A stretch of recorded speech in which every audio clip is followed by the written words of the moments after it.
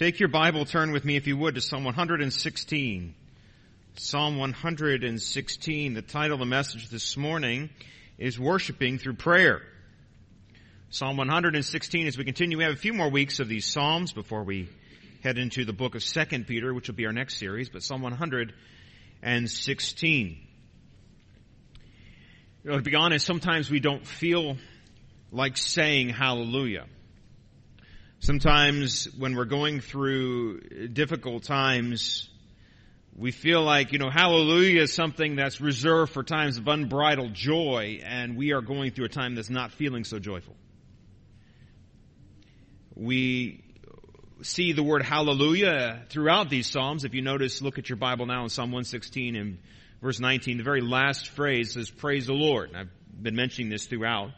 But when you see L-O-R-D, all caps, that's the word Yahweh. And praise the Lord, like it is there, is the word hallelujah. In fact, if you have a New King James Bible, you'll see a lot of your versions will have a note next to praise the Lord, a little footnote that'll say in the margin, or hallelujah. This happens in Psalm 115 as well. We just did that last week. Psalm 115, the very last phrase is hallelujah. Psalm 117, the last phrase is hallelujah. We see this throughout. The praise of the Lord, even when we don't feel like it. Even when we feel like hallelujah is a long ways away, we may say to ourselves, well, we know that God works all things together for good, therefore I can praise God. We know these verses like Romans 8:28 and 29 that says, and we know all things work together for good to those who love God, to those who are called according to His purpose. We might see these things and think to ourselves, how can this possibly be true? How can it possibly be that God is working all things together for His good? Because it's been very, very hard. The passage today is Psalm 116, shows us how our difficult trials, our bad circumstances can teach us to worship through prayer. We're going to see that laid out for us because we have something to give back to God. Something to give back to Him because He is worthy. Father, we come to You today knowing that You are worthy. You are indeed glorious. And even when we face these troubled times, I pray that we would learn to give back to You with worship what You truly deserve. In Jesus' name, amen. How does God work through times of trouble? How does God work through times of difficulty? Psalm 116, look with me in verse 1.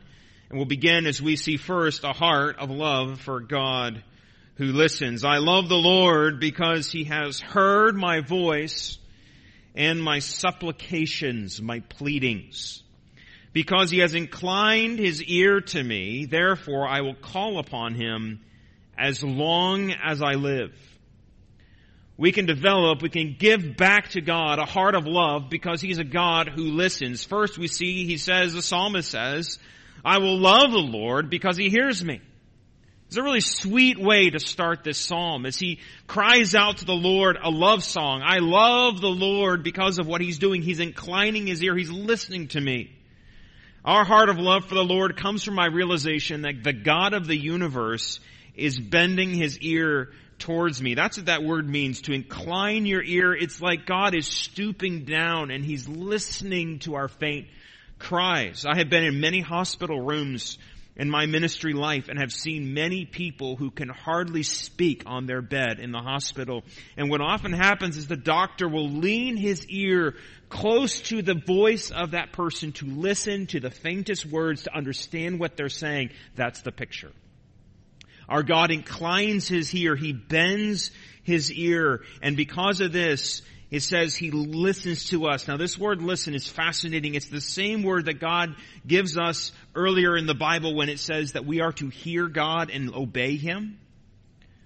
When He says, hear, O Israel, the Lord our God, the Lord is one, Deuteronomy 6, this is that same word, the word to listen. God is hearing. God is listening. God isn't just passing by. He actually is more than hearing. He's actually hearing a request, and He's intent on meeting that request. And He says, my supplications, my voice, my prayers that are coming from my mouth, my pleading for mercy as He stretches out His ear to me. Because God has proved Himself to be this kind of God, the God who listens to me, I respond with love. that it stirs my heart, and I look to my God, and I am filled with love in my heart because He listens to me. I want you to notice this person who loves God proves that he loves God. Notice this last line. He says, therefore I will call upon Him as long as I live. As long as I'm here, God, I'll pray to You because I know You're listening. I will pray to You because I know You're hearing me. These moments that we need God the most are the moments when we're in the deepest distress. And secondly, he says, I will call on the Lord in these times of deepest distress. And the scenario he describes in verses 3 and 4 as a scenario that a lot of people might face, the kind of thing that feels as though death itself is surrounding you and wrapping you up. Look at me in verse 3. The pains of death surrounded me, and the pangs of Sheol or hell or the grave laid hold of me. I found trouble and sorrow. Then I called upon the Lord. I called upon the name of the Lord. O Lord, I implore You, deliver my soul.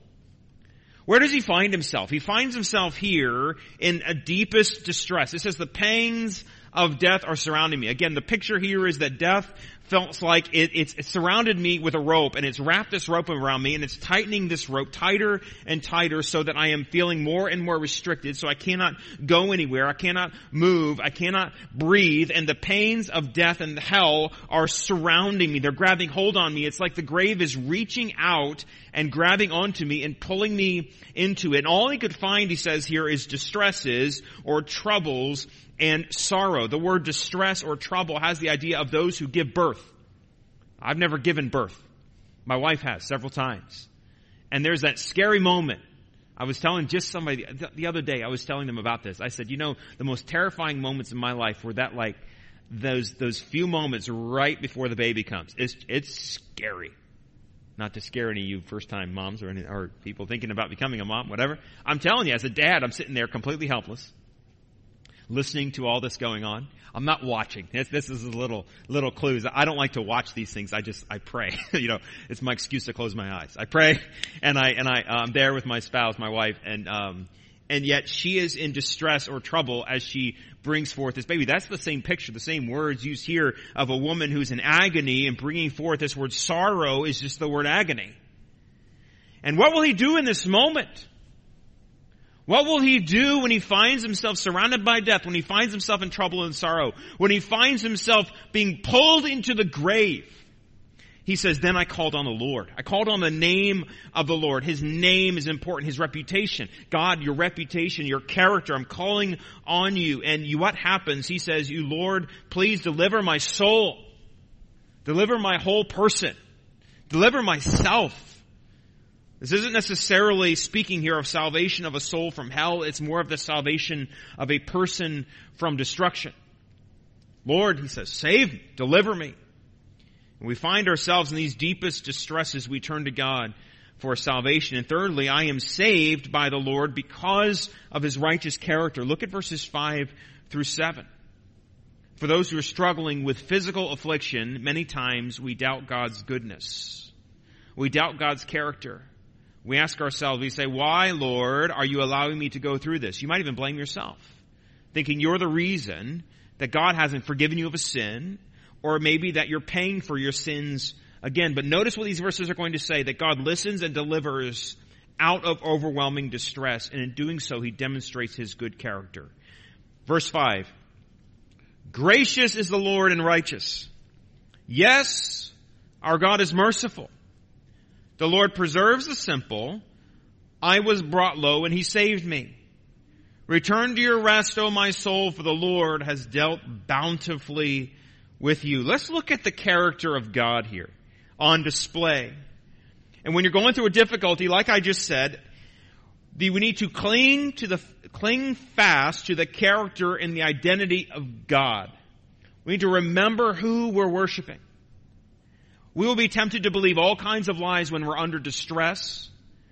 Reject these lies and cling to the truth. First, God is gracious. That means He is forgiving. God is a forgiving, gracious God. He is a God of mercy. He does not hold your failures over your head. He is the one who forgives you. Your pain, if you're saved tonight, I have good news. that your pain and your struggle are not an effect of God exacting revenge on you. God is not holding back in the heavens, looking at you saying, I'm going to get them for what they did to me. I'm going to zap them with this or zap them with that. That is not God's character. He is preserving you, in fact, through this. We see this in Romans 8. There is therefore now no condemnation to those who are in Christ Jesus. If Christ has indeed paid for your sin, there is no more sin to be paid for. And if you are indeed saved, then God being gracious is a forgiving God. Secondly, we see that He's a righteous God. That means He's morally upright.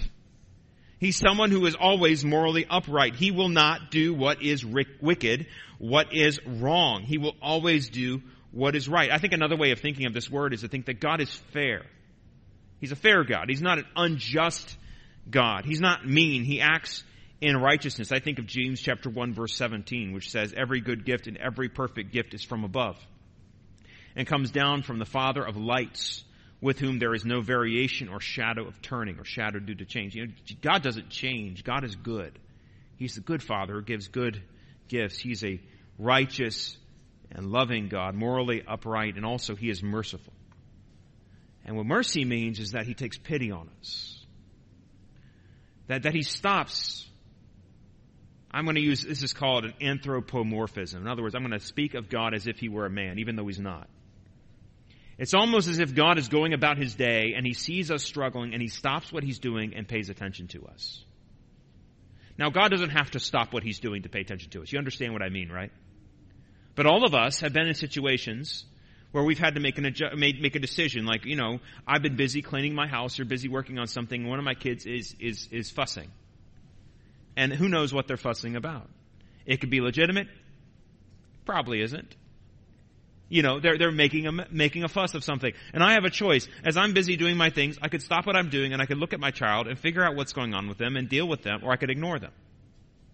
And we've all been in situations like this. There have been times when you've been driving on the road and there's been an accident on the side of the road, and you look to see how many people are helping and you make an assessment. Should I help or should I not? I don't need me. I'm going to keep going. But sometimes you say, yep, they could use me right now, and you pull over and you address the situation. I know that God doesn't have to stop what He's doing to pay attention to us, okay? Because God is eternal, God is everlasting, God is omnipotent, God is infinite. But this picture of God being merciful and taking pity on us means that God looks to us, cares for us, that He, in a sense, focuses on ministering to us. In fact, this is from the very beginning one of the character traits that is spoken to us about our Lord. Even from Exodus 34, the Lord passed before Him and proclaimed, the Lord, Yahweh, merciful and gracious, long-suffering and abounding in goodness and truth. There it is. The first attribute is that He is merciful. He is one who takes pity. And the attributes of God are not just these abstract character traits. We actually see the character of God in the works of God. If you look at verse 6, we see the works of God. The Lord preserves the simple. I was brought low. He saved me. First, He preserves the simple. I'm one of the simple people. One of the foolish ones. One of the inexperienced ones. I'm going through this for the first time. And these troubles are jumping out and surprising me. I didn't expect these kinds of things to hit me.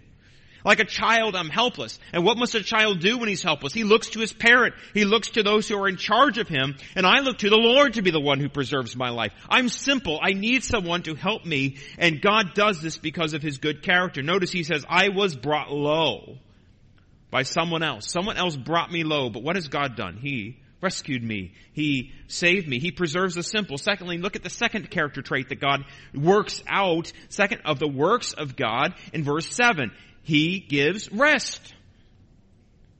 Isn't it rest a treat? Rest is a gift of God. He says in verse 7, return to your rest, O my soul.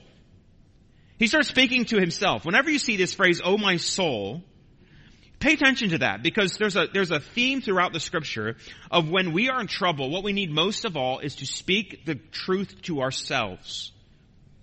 We need to talk to ourselves. Our world tells us, listen to yourself. Listen to yourself. Pay attention to what you're feeling. That's what you'll hear. But what the Bible teaches us is when you're feeling something, you need to talk to yourself. And he speaks to himself here and says, go back to sleep, O my soul. A lot of believers are screaming at the top of their lungs. They just want peace. They've been battered, bruised, and torn apart by the world, and all they want is some rest. Well, God is here in his actions to give us, in his character, in his works. He gives us. He's the one who gives rest, and we can, in our soul, return to rest. There's nothing like going back to sleep. Waking up, being agitated, and going back to sleep. Some of you haven't had a good night's sleep in a long time. God calls us, and there is a true connection here to trusting in God and being able to rest. And then he sends us on our way. Look at the rest of this chapter, or verse 7. He says, for the Lord has dealt bountifully. That is, he has looked after you. This idea of bounty is related to the ripeness of a tree. It's like a ripe almond. It's actually, funny enough, used also in other contexts. This word is used to indicate the weaning of a child. And that's when it says that it's like when a child is weaned, it's able to go out on its own. It's able to be separate from the mother. It's able to be sent out. And he's saying, he has dealt bountifully with me. He has given me enough and sent me on my way. I have come to ripeness and I am out in the world now. What an amazing picture. I have been sleeping, I have been resting, and now can go out. Now there's a break here between verses 7 and 8. He goes from talking to others about God's faithfulness to verse 7 talking about himself, to talking to the Lord directly, and then he's going to pick up on this theme of great distress from verse 3. And now he's going to develop what it looks like in the inner man to go through this kind of distress. And so the key identifier here is that God has rescued, God has pulled out, God has delivered from distress. So first we saw a heart of love for the God who listens, and now we see the sacrifice of praise for the God who rescues us. Keep reading with me in verse 8. We see the results of our deliverance. He says, for you have delivered my soul from death, my eyes from tears, and my feet from falling. We see an immediate deliverance first, an immediate impact on me, in that he wiped tears from my eyes. Weeping here. God loves to wipe away our tears. We see that in the Scripture. Through the book of Revelation, God wipes away all tears. Sorrow is a natural part of life, but God overcomes that sorrow. He brings us joy. And secondly, he delivers our feet from falling. The picture here is of the road of life, and our feet are slipping on the dusty road, on the rocks, and we lose our footing. Yet God is the one who delivers us from that. And it's more than a final deliverance of the soul. God actually delivers us in the here and now. God is doing things right now on display for everyone to see. Also, there's a lasting impact. Verse 9. I will walk before the Lord in the land of the living. He moves from what feels like the land of the dead to now being in the land of the living. He says, I am walking, I am in constant movement in my life where I ought to be, in the land of the living. Look at the reliability of this deliverance in verses 10 through 11. He says, I believe, therefore I spoke, I am greatly afflicted. I said in my haste, all men are liars. So in these two verses, he contrasts the reliability of God, the dependability of God, with the independability, if that's a word, or the weakness of mankind. There's an inner dialogue here in his heart. First he says, I believe, therefore I spoke. He cries out from within his deepest hearts. How does he feel? What does he feel? I am greatly afflicted. I am crushed. He says, I can come to no other conclusion than I am being oppressed. Yet, despite all this, he believes when he speaks. He believes in God. The fact that he feels afflicted does not mean that he has stopped believing. He believes and he speaks. God's faithfulness cannot be overwhelmed with his feelings. His deliverance from the Lord is reliable. The second verse, he says, I said in my haste. He speaks quickly here. We've all felt this before. Our emotions and our inner thoughts come out at the worst times when we least expect it. And he feels disillusioned with those around him, his partners, his friends. They're all liars to him. Compared to God, the God who never will lie, the God who is faithful and merciful and kind. Yet all the people around him are trying to help, but they can't help. They're just all liars. This is what a contrast to the God who is reliable in his deliverance. Yet God is reliable, yet people are not. All men, he says, are liars. People will fail. What's the response of our deliverance? Look at verse 12. we are to render to the Lord. What shall I render to the Lord for all of his benefits to me? I will take the cup of salvation. I will call on the name of the Lord. I will pay my vows to the Lord now in the presence of his people. This idea of rendering to God is very important. In fact, this word render means to return back. It means to give back. It's like he's looking around trying to find a suitable gift, a suitable blessing, but he realizes that everything he has been given to him by God. Everything in his possession isn't really his anyway. So what can he return to God? What can he give back to God? And what he decides to give back, what's the answer? Verse 13, I will take an offering, the cup of my salvation. I will call on God in prayer. And then in verse 14, he says, I will pay my vows. Because here's a thing that happens. In the middle of distressing times, sometimes we vow things to God. There are two stories here I want to use as an example or as an illustration of this. Number one, Martin Luther, the Protestant reformer, before he was a converted man, was cowering in a violent thunderstorm. He vowed to God, Lord, if you sustain me through this thunderstorm, I will become a monk. He survived the thunderstorm, and to be faithful, he completed his vow and became a monk in the Catholic Church. It was then that he learned the Greek language and studied the New Testament in the Greek, and by reading the Greek New Testament in the book of Romans, he discovered that the Catholic Church's teaching on justification, that is, being righteous, was wrong. They taught you had to earn your faith, earn your righteousness by your good works, and yet Luther discovered in Romans chapter 1 that the just shall live by faith. And the righteousness of God is not something that he holds over us, it is something that he gives to us. This happened because a man was faithful and fulfilled his vows. Also the story of John Newton. You may know the story of John Newton. He was on a ship in 1748. He was in such a great storm that he was convinced that he was going to die.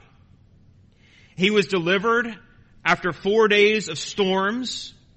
They were so bad, he was clinging to the riffraff of that ship. He was so amazed by his deliverance that he made vows to God that he would never swear again, because he was considered to be one of the most vile and wretched men on that ship.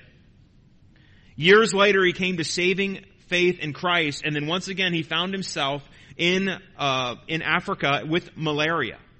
This man was so wicked, he served on a slave ship, transporting slaves from Africa to the United States. And while suffering on a slave ship with malaria, he came under deep conviction, and he remembered his vows he had made to God. He threw himself at the mercy of God, and he renounced his sinful ways and penned the words to this hymn, Amazing Grace.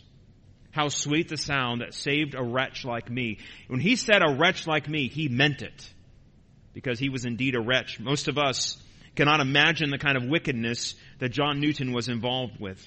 He said, I once was lost, but now am found, was blind, but now I see. In fact, the music to Amazing Grace, many musicians have theorized, was something that he picked up from the African slaves, because of the way the sound of the music is a very familiar spiritual sound. It sounds very African in its construction. So some people believe that as not an original composition, that the music itself came from the people that he was involved in enslaving.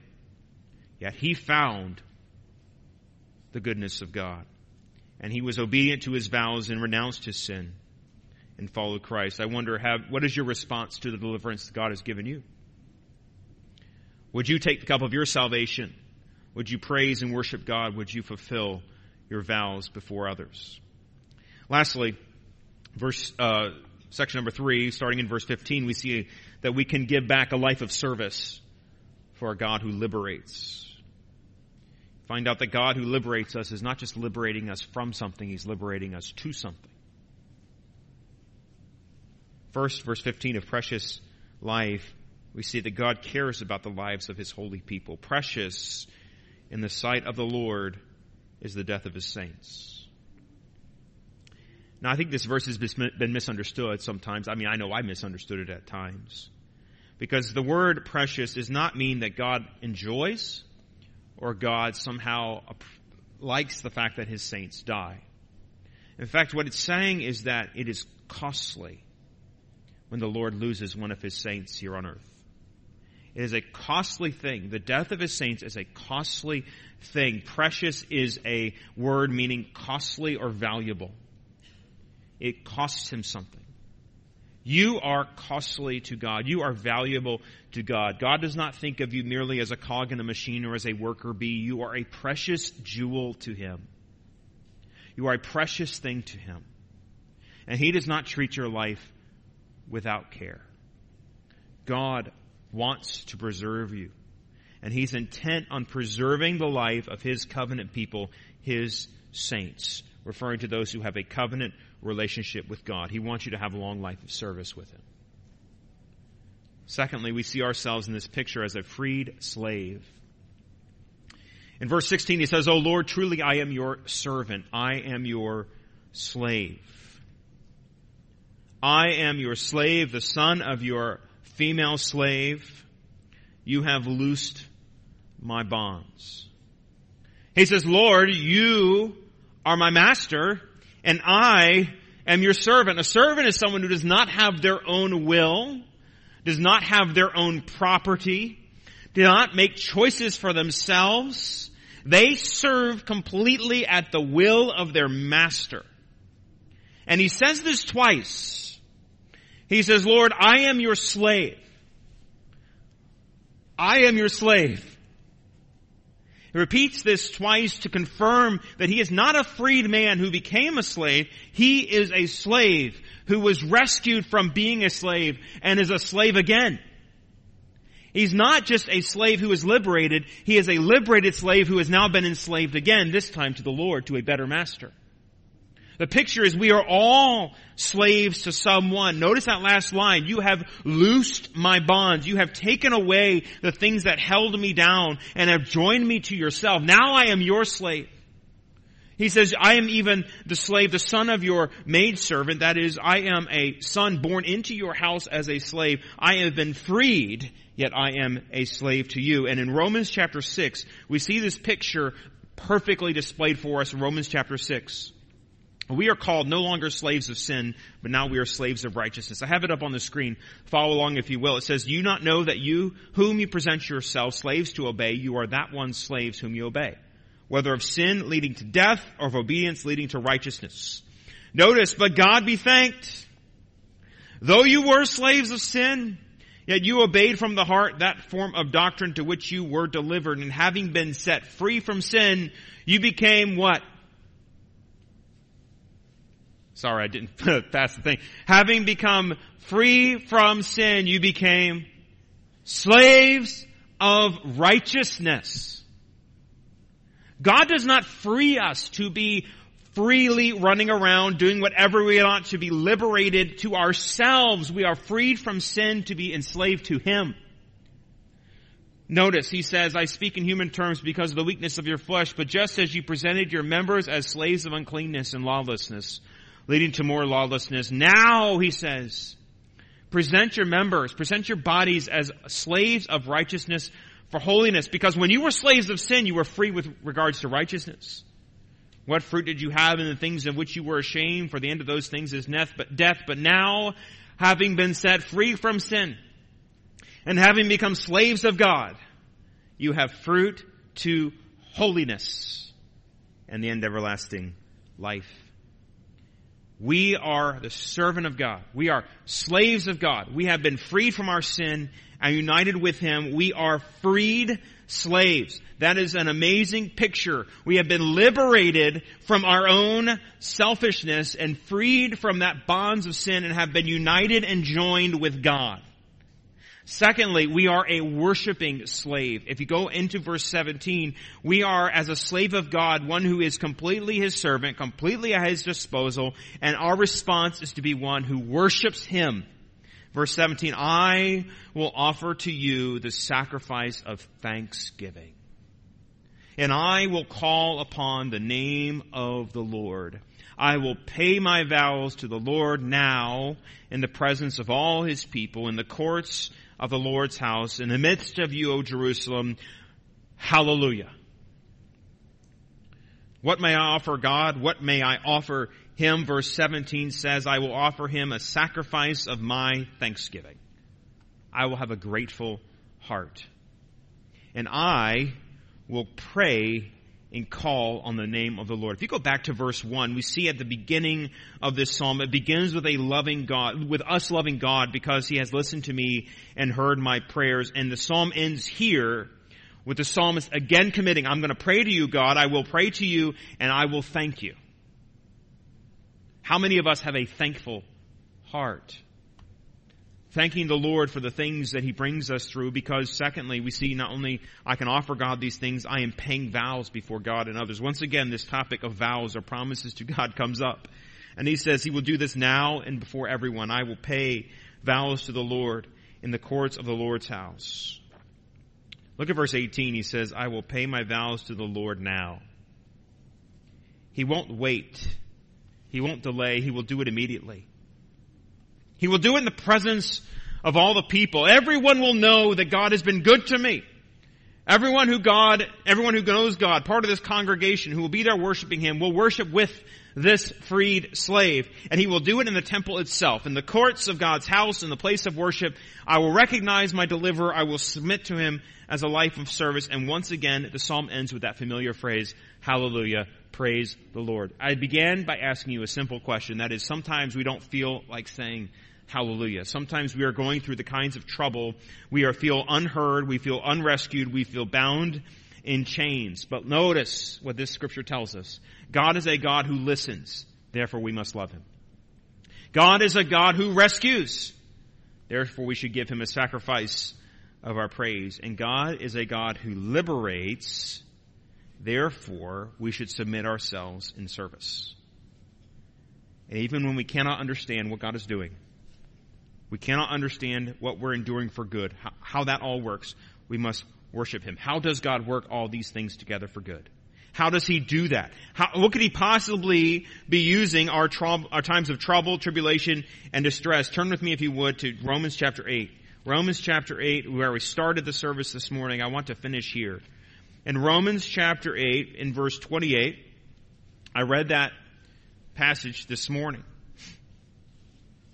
And I started this message off with 28 and 29. But if you notice what happens immediately thereafter, let's read those verses first. Whom he foreknew, we know that all things work together for good to those who love God, to those who are the called according to his purpose. If we look at verse 31, this is what follows immediately on these verses. What shall we say to these things? If God is for us, who can be against us? He did not spare his own son, but he delivered him up for us all. How shall he not with him also freely give us all things? Who shall bring a charge to God's elect? It is God who justifies. Who is he who condemns? It is Christ who died, and furthermore is risen, and even at the right hand of God, who makes intercession for us. And who shall separate us from the love of Christ?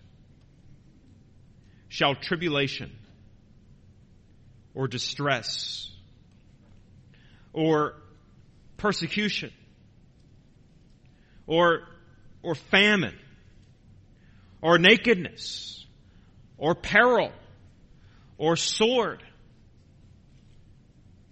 He said, as it is written, for your sake we are killed all day long. We are accounted as sheep for the slaughter. Yet in all these things we are more than conquerors through him who loved us. For I am persuaded that neither death nor life, nor angels, nor principalities, nor powers, nor things present, nor things to come, nor height, nor depth, nor any other created thing will be able to separate us from the what? From the love of God. We love him because he first loved us. And throughout all these things, even in our death, we are more than conquerors. And if you are united with Christ, then nothing can separate you from the love of God.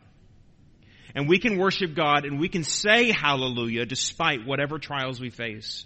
Despite whatever things we're going through, we can look at these verses and we can say, Lord, I don't understand it, but I know that nothing can separate me from your love. And you can cry out to the Lord, Psalm 116:1, I love the Lord because he has heard me, because he cries out to me, and because he cares. God cares about you.